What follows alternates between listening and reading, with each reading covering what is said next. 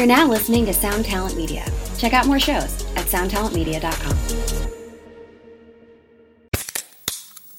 Hey, what's up, everyone? I'm Matt Migaki, the vocalist of Cryptopsy and the host of the Vox and Hops Metal Podcast, where I sit down with fellow metal musicians. We talk all about their lives and music while sharing killer craft beers. If you've ever wanted to sneak backstage and share a beer with one of your favorite musicians, well, Vox and Hops is the podcast for you. This week on the podcast, I dropped an amazing episode with Dom Grimal of The Last Felony, Ion Dissonance, and Cryptopsy. There is this episode and over 450 other ones to help you enjoy life, metal, and craft beer. So what are you waiting for? It's time to become a Vox and Hops head. Cheers!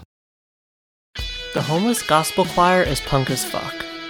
Led by protest singer Derek Zanetti, their brand new album, This Land Is Your Landfill, is the first foray into full band territory, with Zanetti trading in his acoustic guitar and bringing in new collaborators to make music that is louder, more intense, and more layered than anything he's done in the past. While realistically addressing many modern issues, Zanetti remains positive, allowing listeners to feel activated rather than hopeless. We talk about this and so much more today on Fly on the Call, so stay tuned and enjoy.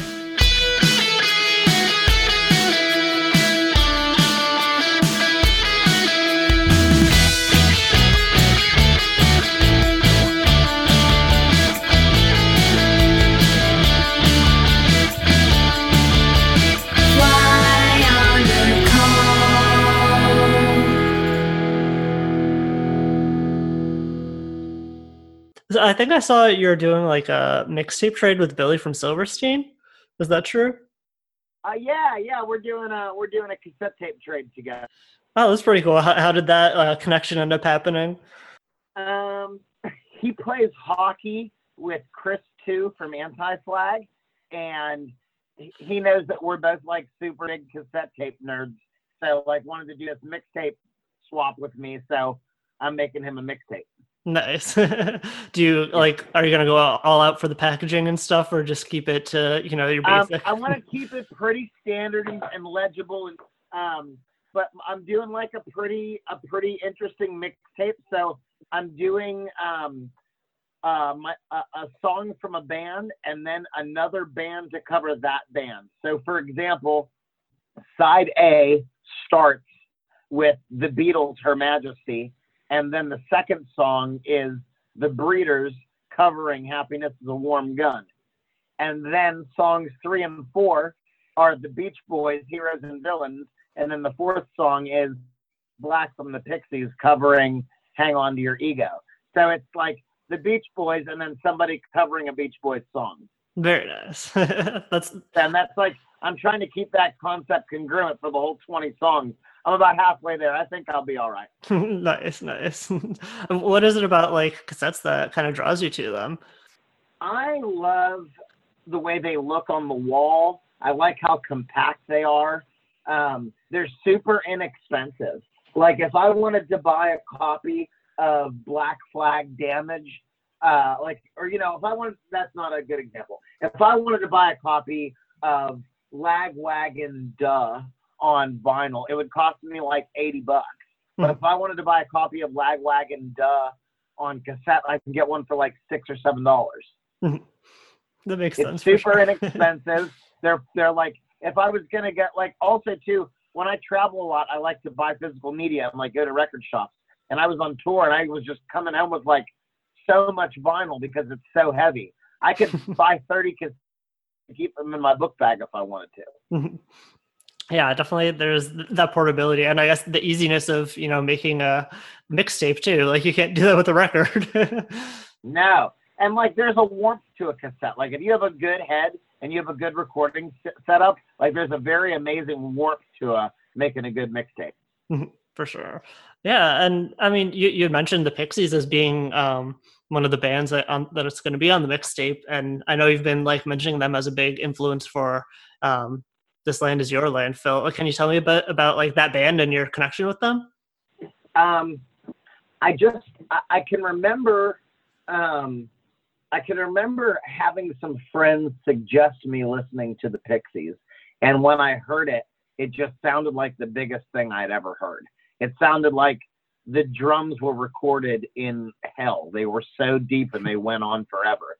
And I just became like pretty obsessed with the sound of how they recorded their records and the tones that they used and the way that they made their records sound. And I just became enthralled with it. And I just wanted to create something that like also embodied that type of like bigness. Mm-hmm. So yeah. Was that more like a more recent discovery for you? Yes. I mean, the Pixies, I certainly hadn't listened to the Pixies, you know, before. I mean, probably like in the last like 15 years, I would say. Gotcha. Yeah. Like, if they're not a band that I discovered whenever I was young, they were a band that I discovered like much later, like post-college. Mm-hmm. And what was it like about this album that kind of made you feel the need to make that transition from like full band, from solo to like full band, and expand the sound and stuff? I was having just the worst time inside my mind writing slow, sad acoustic songs, and I didn't feel very much connected to, you know, what people would note to be like folk punk or like anything like that. I mean, I would always get lumped in that because I'm playing fast acoustic punk songs on an acoustic guitar. So like, I understand why people would, you know, put that in, you know, put me in that same area. But like, you know, if I'm being honest with myself about the way that I'm feeling inside my mind and like about the music that I was hearing and the sounds that I was hearing and the way that I was feeling, I was hearing something that was like super loud and super chaotic and noisy with like big, huge guitars and tons of voices and layered vocals. And I wasn't hearing anything folky at all. It was just super loud and punk and fast. And that's like, I guess that's how it naturally just had to come out, because that's how I was feeling super spastic and feeling super out of control. And that's kind of how the record feels to me anyway. Yeah, I definitely get those feelings as well. It's funny. It didn't like fully stand out to me, the difference between like Normal and the new album, until I think this morning I listened to Normal first and then put on This Land Is Your Landfill. But once I put Normal on back after that was when I really noticed like the difference in the sounds, because there's very much, I feel like your kind of like attitude has always been kind of like boisterous and stuff. So yeah, that shines through even when it's not necessarily like, you know, the full band chaos that you have going on now. How was it like channeling that same kind of energy that you've always had into like this new side of things? I guess I had to, you know, when I was first thinking about these songs and writing them and making them, I had to think about how I wanted to show them live. And I knew that I couldn't show these songs by myself live.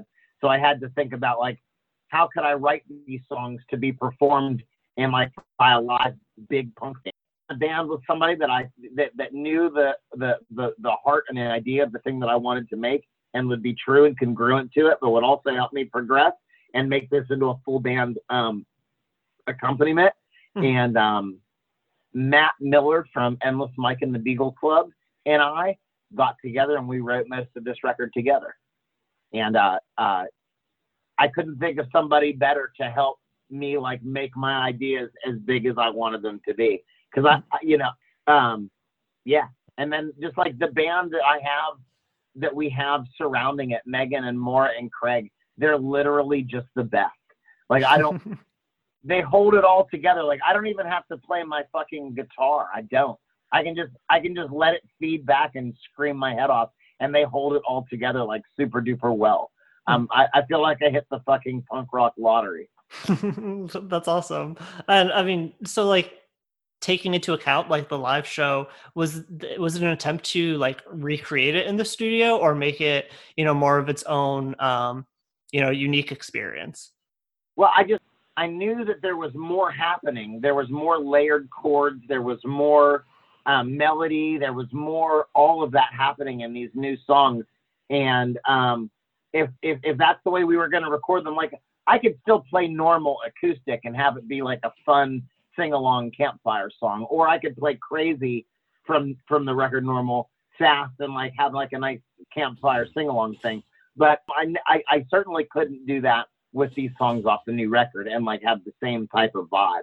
And like I wanted to make something that was extraordinarily like band specific and like really showcase the multi, you know, all the different shit that's going on and being able to try and do it live. And like, it's wild that we're able to, so far we've been able to accomplish it. Yeah. And like, what has, like, for you as a performer, like, what has the transition been like the feeling on stage or the crowd reactions and stuff? It's been absolutely remarkable. It's everybody who was into it before is still into it. And it's just a better thing. It's a better presentation of something that it's just a better presentation of it. If you like the old songs and you like the old show, everybody else really likes the full band just as much, really. That's awesome to hear. Yeah. And I mean, like, how would you describe like a live homeless gospel choir show?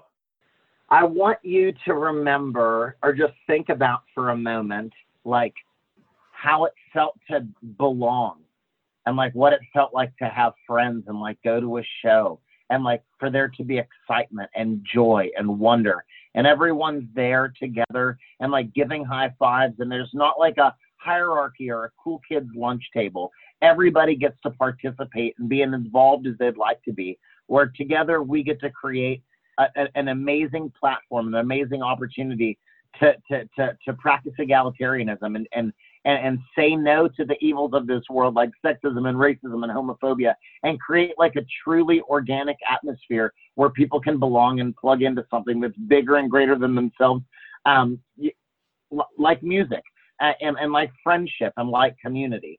And hopefully at the show, we're able to provide that platform for people to connect with one another in that way. Mm-hmm. Yeah. And in the bio, it kind of like, mentioned that, over the last 10 or so years that you've been doing this, you kind of like have amassed kind of like a cult following in a way, which I guess kind of sounds kind of like what you're describing as well. Like how did that kind of start to form for you? Well, I think we all want to belong in some way. We all want to be a part of something. We all want to be, we all want our voice to be heard, and we all want to know that we're being represented in some way. And I thought if there was any place in the whole world, people who've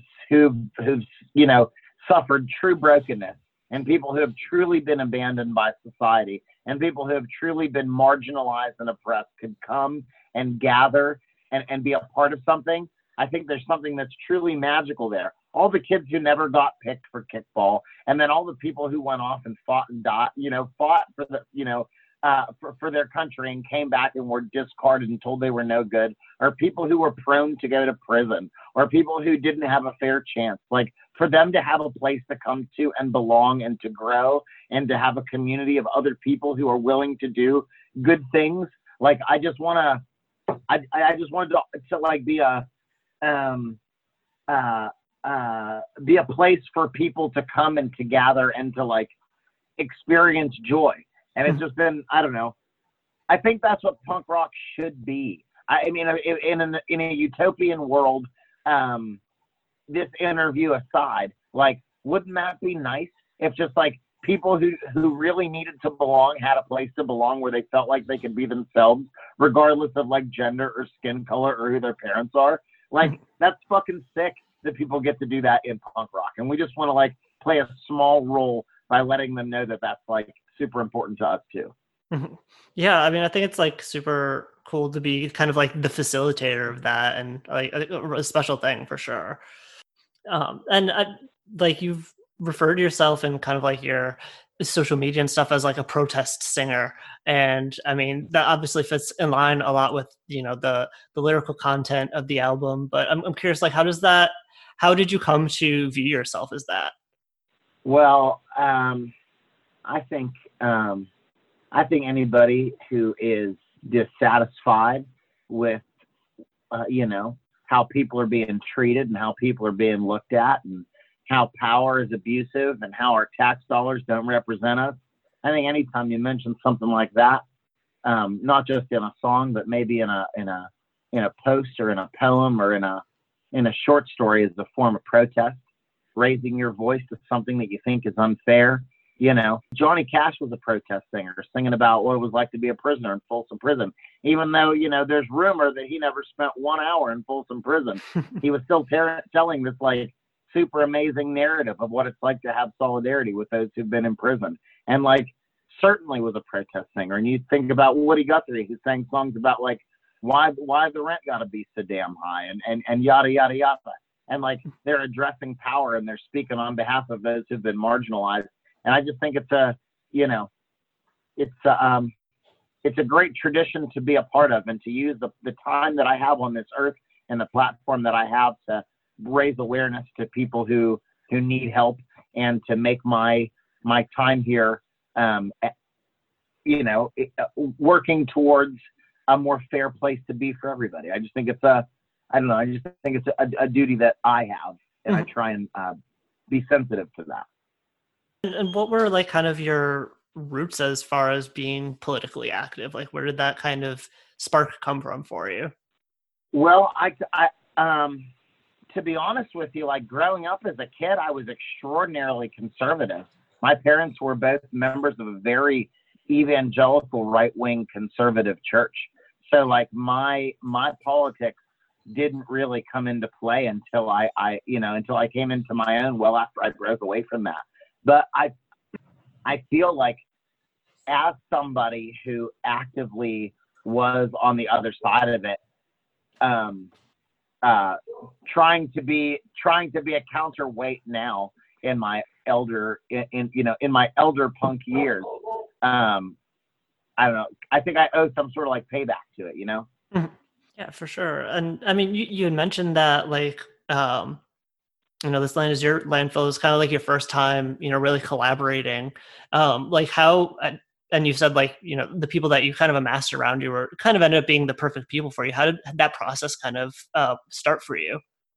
Well, I was on tour in Europe with a band called the Arkells from Canada and Frank Turner. And I was playing first every night. And at the end of my set, the Arkells would come up and we would finish the set off as a full band. And it was just a wonderful expression, and it was loud, and I really liked how it made me feel.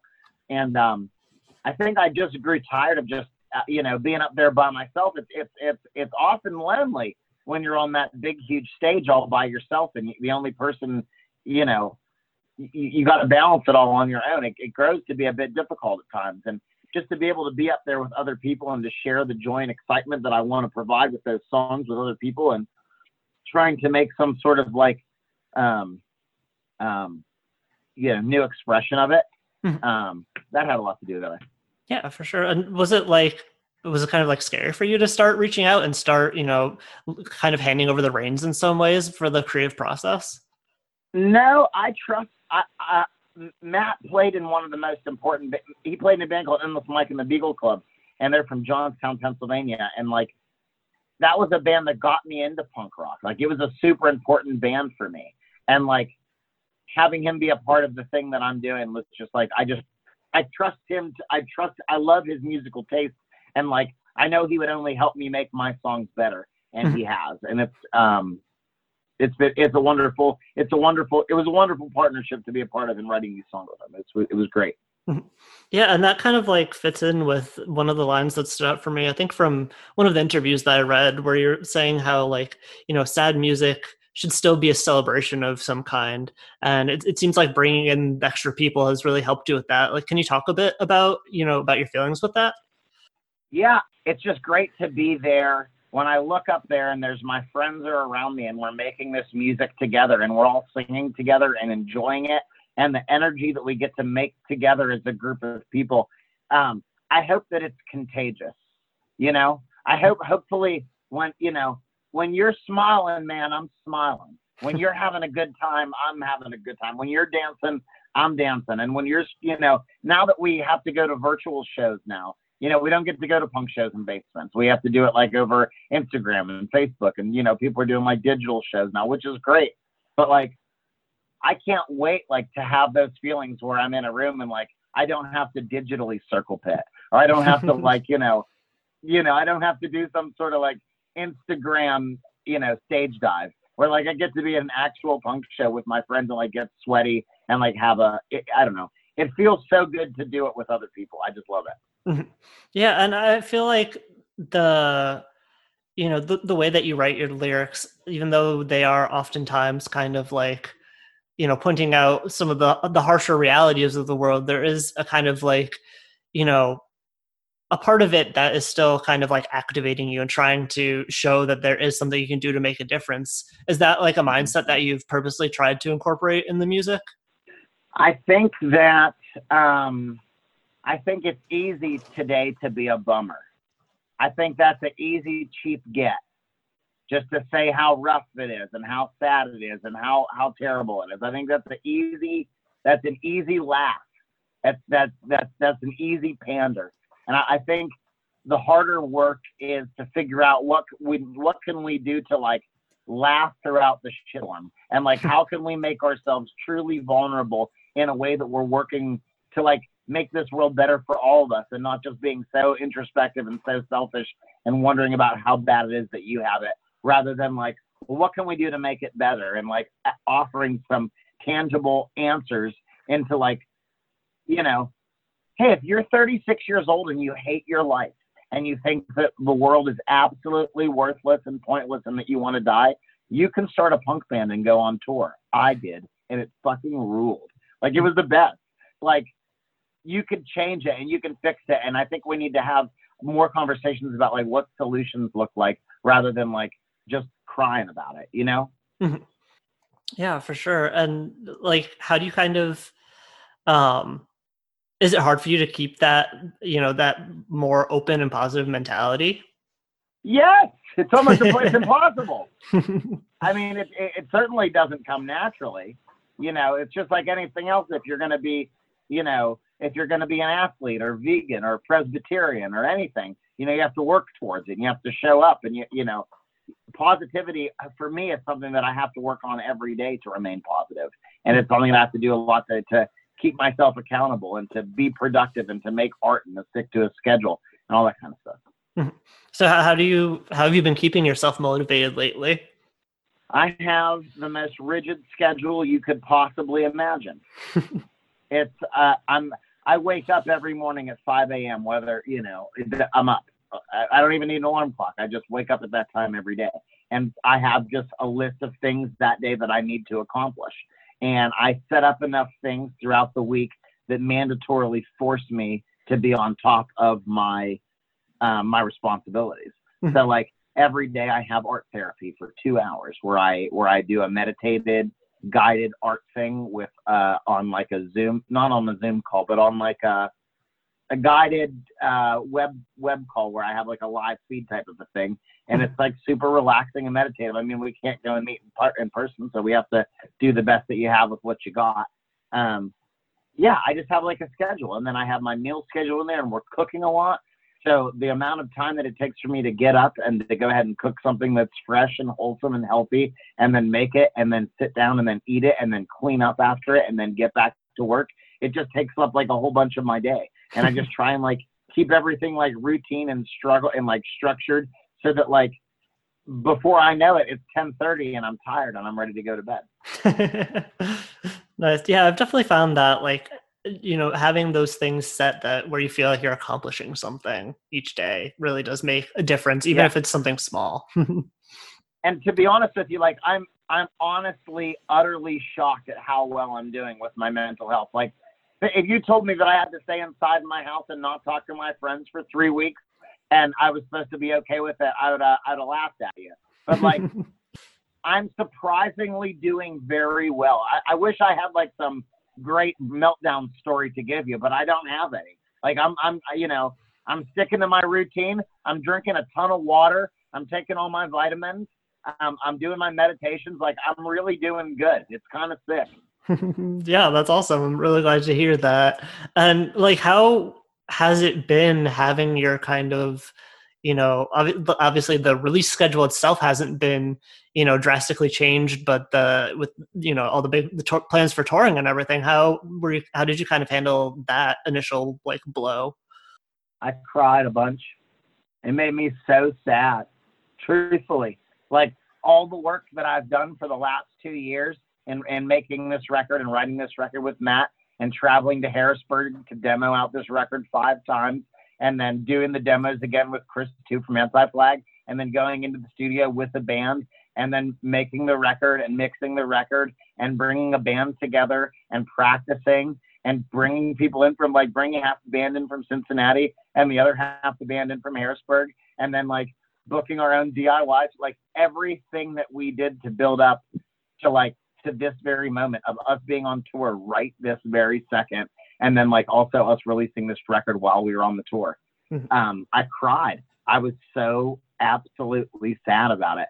And I allowed myself to be sad for like a day, like truthfully, like sad. And I just ate a whole bunch of bullshit that I wasn't supposed to. And my wife got really mad because I'm not supposed to have a bunch of sugar because I get in trouble. And I ate so much candy and just laid in bed. I was so incredibly sad. But now I'm like, there's nothing I can do about it. Everybody's tour's canceled. Everyone's life is on pause till, I don't know, fucking May, June, July. I'm not sure. But whenever we're all allowed back out and allowed to go to shows, like we're just going to pick right back up where we came from. You know, we have a tour booked in November that we missed out on here in April. We're going to go ahead and do some other touring on our own here and back for some places. And the second we're allowed out, we're just going to do like little weekends here and there, you know, to Chicago and back, to Boston and back, down to, you know, Washington, D.C. and back, and just do like stuff that's like centrally located to like Pittsburgh and just like go for it when we can. I'm sure those shows, when we come back, are going to be really energetic for everyone involved too. I'm not worried. There's a lot of people in the music industry who are worried, and I understand it. And I'm also worried too about some of the bigger things. Like, you know, people are really worried that Live Nation's going to lose money. I don't give a fuck about Live Nation or if they lose money or not. But what I care about is like small little independent places that hold 200 and 300 and 400 people so that like that punk rock can still exist. And like, I'm not worried one bit. Like punk rock is going to find a way. We'll book shows in a VFW. We'll book shows at a fire hall. We'll book shows in a church basement. Like we're going to have shows. I'm not worried about that one bit, but like, I'm worried about like the places who've been there that have like supported punk rock, mom and pop bars that hold 250 people who've had to close for 3 and 4 months that might not be able to open back up this summer. Like that's the thing that I'm scared and worried and nervous about. For sure. Yeah. I mean, I feel like it's been really heartening, like seeing so much support for a lot of those, you know, the small bands and businesses and venues and everything. But it is also really scary at the same time because, you know, so many people are in the same boat, especially the people who are, you know, part of this scene. We were laughing the other day about with all the DIY punk bands that we know that are selling T-shirts on the internet, that it's been the same $5 $20 bills that have just circulated from band to band. Everyone's just buying that same T-shirt and pitching that $20 around. Yeah, I've definitely thought the same around the same stuff as well. There definitely needs to be hopefully some bigger changes coming at some point as well. It's going to be different. It's not going to be the way that it was. We're not going to be able to return to the world like we had it before. Things have changed now. And things are in motion, and things have halted and stopped that might not be able to come back to the way that we had it before. You have to, if punk rock is important to you, put your money in punk rock when you're off here and invest in bands and buy records and buy T-shirts online. If organic coffee is important to you, go to the local roaster and make sure that you're supporting them whenever we have this weird time off, so that whenever we get to come back to the world and come back to like regular shit, you know, your favorite coffee place is still open. Yeah, for sure. And I mean, I feel like that kind of, you know, making the best out of a negative situation kind of fits in with a lot of the themes on the album and the artwork as well, which was something that I wanted to hit on because I just, I really love the style and like the imagery is obviously very, very interesting. I was wondering if you could tell me about how the artwork came together. Well, Doug Dean was the art director for this album, and he's the best. He's done artwork for Anti-Flag and Less Than Jake and Good Charlotte and a bunch of big punk bands. And we to take that photo of me on the cover on the surfboard, we had to go to a room that was big enough to set up the surfboard rig in the city. So our photographer's studio is in the Roberto Clemente Museum here in Pittsburgh. So that photo was actually shot in the Roberto Clemente Museum right here in Pittsburgh. Oh, wow. Yeah. And it's a picture of me surfing on this big, huge wave of trash in the ocean.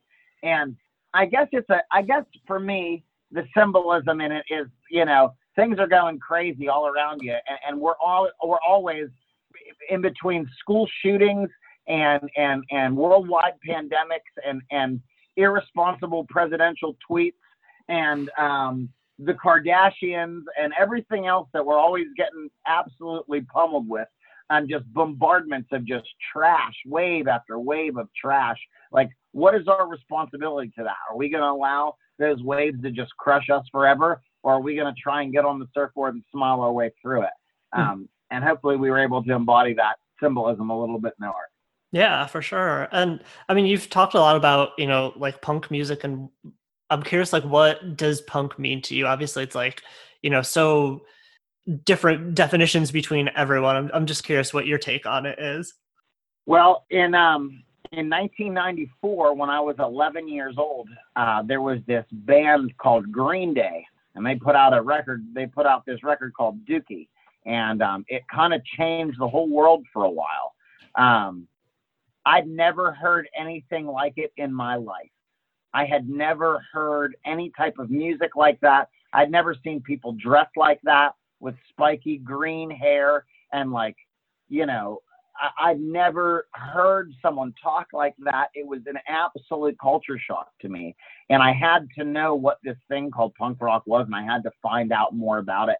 And I think there's an excitement that I had when I found it. And I think there's like this excitement around making something that's new and making something that's unique, and maybe something that, is exciting. And I think that's what punk rock is. It doesn't necessarily have to be like, leather jackets and spiky hair and, tattoos of, a Bad Religion tattoo. I think if you have a tambourine and a penny whistle and you really have something to sing about, that's well more punk to me, in my opinion, than like anything, on a specific record label that happens to be punk. And just like, that feeling that I had whenever I first listened to Green Day Dookie when I was 11 years old is the same feeling I have when I listened to Bjork for the first time. It was something that was new and radical and that I'd never heard before. And somebody was expressing themselves artistically in a way that was like defiant. And like, that's what's punk to me. And like, that's what, gets me excited. Anyway. Yeah. And going off that, like, what's kind of the most unexpectedly punk thing that you've found? Unexpectedly punk thing that I've found? That's a great question. Unexpectedly punk. Oh my goodness. There's a woman, her name's Kate Tempest, and she's British. She lives in London, and she put out this hip hop record called Let Them Eat Chaos. And I was really the record came out in two different ways. There was a record called Let Them Beat Chaos and Let Them Speak Chaos. Let Them Speak Chaos was the spoken word poetry of the hip hop record, and Let Them Beat Chaos was just the hip hop beats of the album. And I was so enthralled with the beats of the album, I never even listened to the words of it. Like, I didn't care. I didn't know what she sounded like. I didn't know what her bars were like at all. I was just so like enamored with the beats that were made. And then I listened to her album. I listened to her songs due to a recommendation that I received from a friend. I was like, oh, I know this. And then I listened to the words, and it blew my mind. If you have a chance to listen to Kate Tempest, Let Them Eat Chaos, you should. It's a super amazing political hip hop record from the UK. Came out maybe 3 years ago, maybe. Awesome. That sounds really cool. I'm writing that down in my notes so I remember to check it out. And I mean, I like to usually wrap up by, asking for we've hit on a lot of good stuff already, but just asking for like a piece of advice or kind of something you've been thinking about lately, either about music or about life or the world in general, like whatever you've kind of would like to offer to listeners. I think the world needs more art. I think it needs more of that. I think whenever people are making art and they're creating things and they're expressing themselves in an artistic way, they embody greater kindness and they embody greater empathy and they embody a different type of deeper spirituality that connects us to each other more so than any way like a religion could. So I would just suggest people like, you know, hey, if you work a job that you hate and your boss fucking sucks, start a punk band with the people that you like work with and just write songs about your shitty boss and like how you want to burn down the break room. Or I don't know, you know, if you're in school together with a bunch of your friends and your science teacher is just an absolute butthole, instead of like failing out to spite the science teacher, just like start a band about how absolutely, how much you don't like your science teacher. I don't know. Like I think that punk rock can solve and answer a lot of our problems, but I know that not everybody likes punk rock. So any type of art, if you're making a zine or poetry or you draw cartoons, I just think it's super therapeutic to get your wiggles out by creating something and being able to look at it and say, hey, look, I made this thing. I created this thing, and this thing is valuable because I created it, and I also have value, and that's why it's valuable too. And I just think like it's good for you and it's good for everybody else. So go out there and make art. Start a punk band, start a jazz quartet, make a zine, do an art series and put it up on Etsy of your favorite cartoons of, you know, your favorite characters of Mr. Rogers' Neighborhood. I don't know. Just go for it and do it. I think it's important. For sure. Yeah. And I feel like, you know, sometimes people get like really hung up on the way that like others take them or will potentially take them and stuff. But I feel like, you know, just the process of creating, even if it doesn't end up being shared with anyone, is, you know, such an important thing for sure. Yeah, it's for you. Awesome. And was there anything that I haven't hit on that you have been wanting to get out there? I just think it's important to say and to note that the Homeless Gospel Choir is a loud punk band. There's nothing folk or folk punk about it. It's just a loud, ruckus, fast punk band. And if there was any type of like thing I wanted people to leave with, is that the Homeless Gospel Choir is a band and has nothing to do with folk punk. Thanks so much for tuning in, and thanks to Derek for taking the time to make the important music he does and taking the time to talk. Be sure to give This Land Is Your Landfill a spin. We're all still socially distancing, and I know you have time on your hands. It's an awesome updated version of the Homeless Gospel Choir, and I really hope to catch a live set when things start to get back to normal. I can't wait. A special thank you as always to The Alternative for helping to promote the show, Kaylin West of Tiny Stills for the theme song, and Michaela Jane Palermo for the artwork. You can keep up to date by subscribing to the podcast and following the show on Twitter and Instagram at FlyInTheCallPod. Feel free to email any questions, comments, or other feedback to me at flyinthecallpod@gmail.com. Wear a mask, wash your hands, and I'll see you next week. Fly on the call.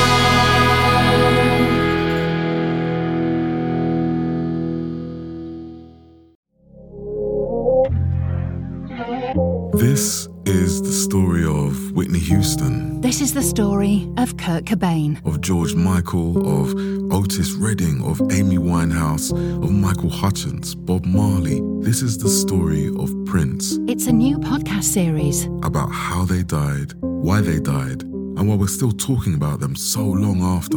It's like nothing you've ever heard before. It's storytelling. But it's more than that, because rock stars, they tell us how we feel. They change our mood. They change the clothes we wear, the people we hang out with, the way we remember things. It's them who give us those ludicrous moments, the ones where you're jumping around, singing your heart out, feeling understood. And it's those moments we'll help you remember, the ones you're thinking about right now. That feeling. That feeling. It's coming soon from Crowd Network. Just search for Death of a Rock Star on your podcast app. And subscribe now.